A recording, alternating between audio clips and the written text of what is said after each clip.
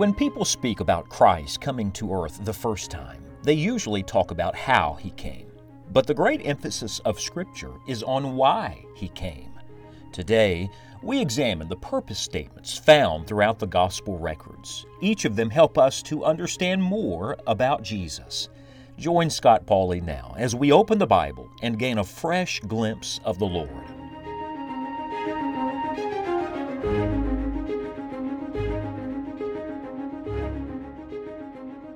I was walking across the campus of the University of Tennessee many years ago and trying to speak to people about the Lord.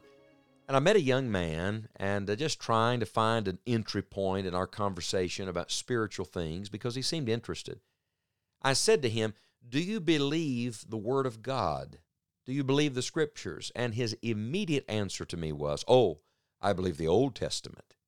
Well, I found out very quickly that the young man was a Jewish young man who indeed believed the Old Testament, but he did not believe the New Testament. He believed all that the Old Testament foretold, but had not yet accepted what the New Testament fulfilled. In other words, he saw them as totally separate from one another. On the reverse of that, I have met a few people through the years who've said, "Oh, I love the New Testament. I love all these passages about Jesus, but boy, I don't like the Old Testament. That Old Testament God, now that's a different thing." No, my friend, you fail to miss the unity of Scripture and the unity that is found and fulfilled in the person of Jesus Christ. You see, the New Testament is the fulfillment of the Old Testament, and Christ is the fulfillment of the law. We've come today in Matthew chapter 5 to this discussion of why Jesus came. We know he came. That fact remains. We talk a great deal about what he did when he came and how he came to the earth, but why did he come? That's the great question we're examining. We've learned, first of all, that he came to save. Aren't you grateful for a God who came to rescue us from our sins, to save us from ourself and from the judgment and hell that awaits every sinner apart from God? Praise God, he came to save. But we must also identify this: he came to fulfill the law. In fact, these two things are connected. He could not have saved us if he had not been sinless. It would have been impossible for the Lord Jesus Christ to have rescued us if first he had not fulfilled all righteousness. Let's let the Lord Jesus speak for himself today, shall we? Matthew chapter 5, verse 17. Right in the middle of the Sermon on the Mount, Jesus says this, "Think not that I am come to destroy the law or the prophets. I am not come to destroy, but to fulfill. For verily I say unto you, till heaven and earth pass, one jot or one tittle shall in no wise pass from the law, till all be fulfilled." Now, we love to quote verse 18 as a proof text, a reference to the fact that God is going to fulfill all of his word. That's true, my friend. The jot, the tittle, two of the smallest markings in Hebrew writing. And Jesus gives this authoritative statement that God is going to keep his word. God's going to fulfill every promise. God's going to complete his plan. His word is forever settled in heaven. It is the eternal word of God. You cannot change it. You can't add to it, and you can't take away from it. And Jesus declares that all of Scripture is going to be fulfilled. But don't miss the connection Jesus makes here between the written word and the living word, between the Scriptures and the Savior, because in verse number 17, he says, "This is why I am come." Jesus, why did you come? He said, "I am come not to destroy the law or the prophets." That's a reference to the Old Testament.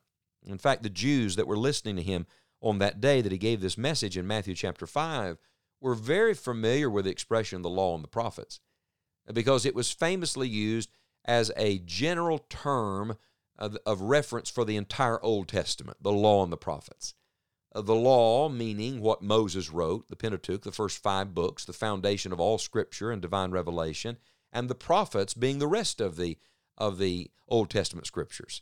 They would refer to the former prophets and the latter prophets, but the idea here is he's saying from Moses to what we would call Malachi, the Hebrew arrangement of the Old Testament books, a little different than ours, but from the beginning of the Old Testament writing to the end of the Old Testament writing. He's not just referring here to the Ten Commandments or to the Mosaic Code. He's referring to all the Old Testament. He said, "I'm not come to do away with the Old Testament.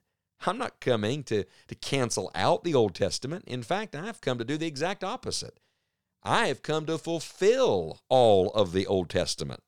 In his own words, Jesus said, I am not come to destroy, but to fulfill. You see, you got to get the negative side and the positive side here. We want to know why Jesus came. Jesus said, let me tell you why I didn't come. I didn't come to do away with the Old Testament. May I practically say to all of you that are listening today, I need the Old Testament. You need the Old Testament. You can't understand the gospel records like you ought to understand the gospel records until you understand all the messianic prophecies that lead up to it. Look, friends, you can't understand all of the doctrinal truth in the book of Hebrews without an understanding of the book of Leviticus.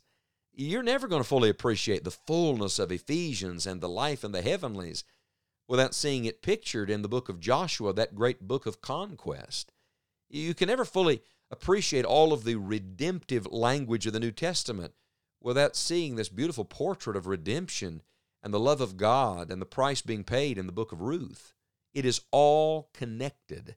It is the great fabric of Scripture, and it is woven together by the Holy Spirit of God. And Jesus said, I'm right in the middle of all of that. He is the message of the Old Testament. He is the message of the New Testament. All of Scripture points to the knowledge of Jesus Christ. So, if you want to know Jesus, my friend, then you must know Scripture. If you want to know all about why Christ came, then you shouldn't start in Matthew 1. You don't begin at Bethlehem. Jesus didn't begin at Bethlehem. He's the eternal Son of God.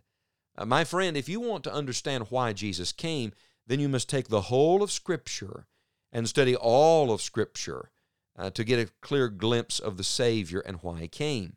There's also a great theological truth here, and the great theological truth is that Jesus did indeed fulfill all of the law. Look, I couldn't do that, and you can't do that. You may work and try. You may be a good moral person. You may do your very best to keep every jot and tittle, to use the words of Jesus, to try to fulfill everything. But I tell you, in some way, either through omission or commission, through leaving something out or crossing a boundary somewhere, you're going to fail. You are going to break God's law. In fact, I hate to tell you the dirty secret, you've already broken His law. You're a lawbreaker. We're all sinners by nature. We have that law-breaking, rebellious heart. But when the Lord Jesus came, I'll remind you that He came as the sinless Son of God, and that He never sinned, not a single day. He's touched with the feelings of our infirmities.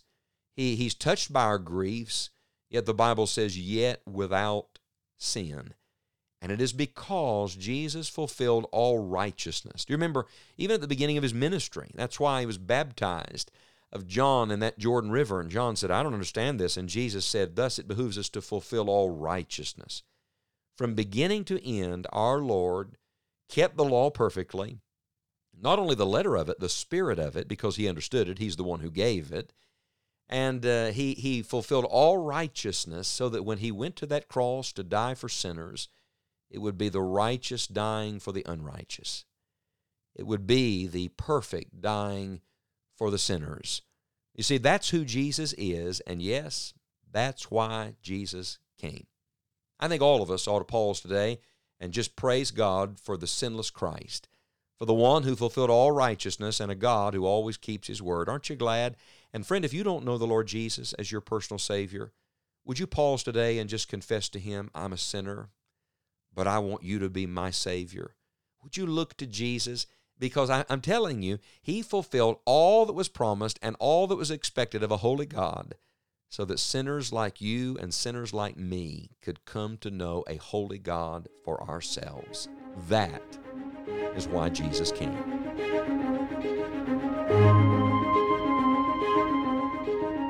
If you do not know Christ in a personal way, you can come to know Him today. Call on Him now in faith and ask Him to be your Savior. We would love to hear from you about your decision for Christ and help to answer any questions you have. You can communicate with us and find other helpful resources for studying the Bible at enjoyingthejourney.org. Remember that as surely as Jesus came the first time, He is coming again. Until next time, may God help you to enjoy the journey with Jesus.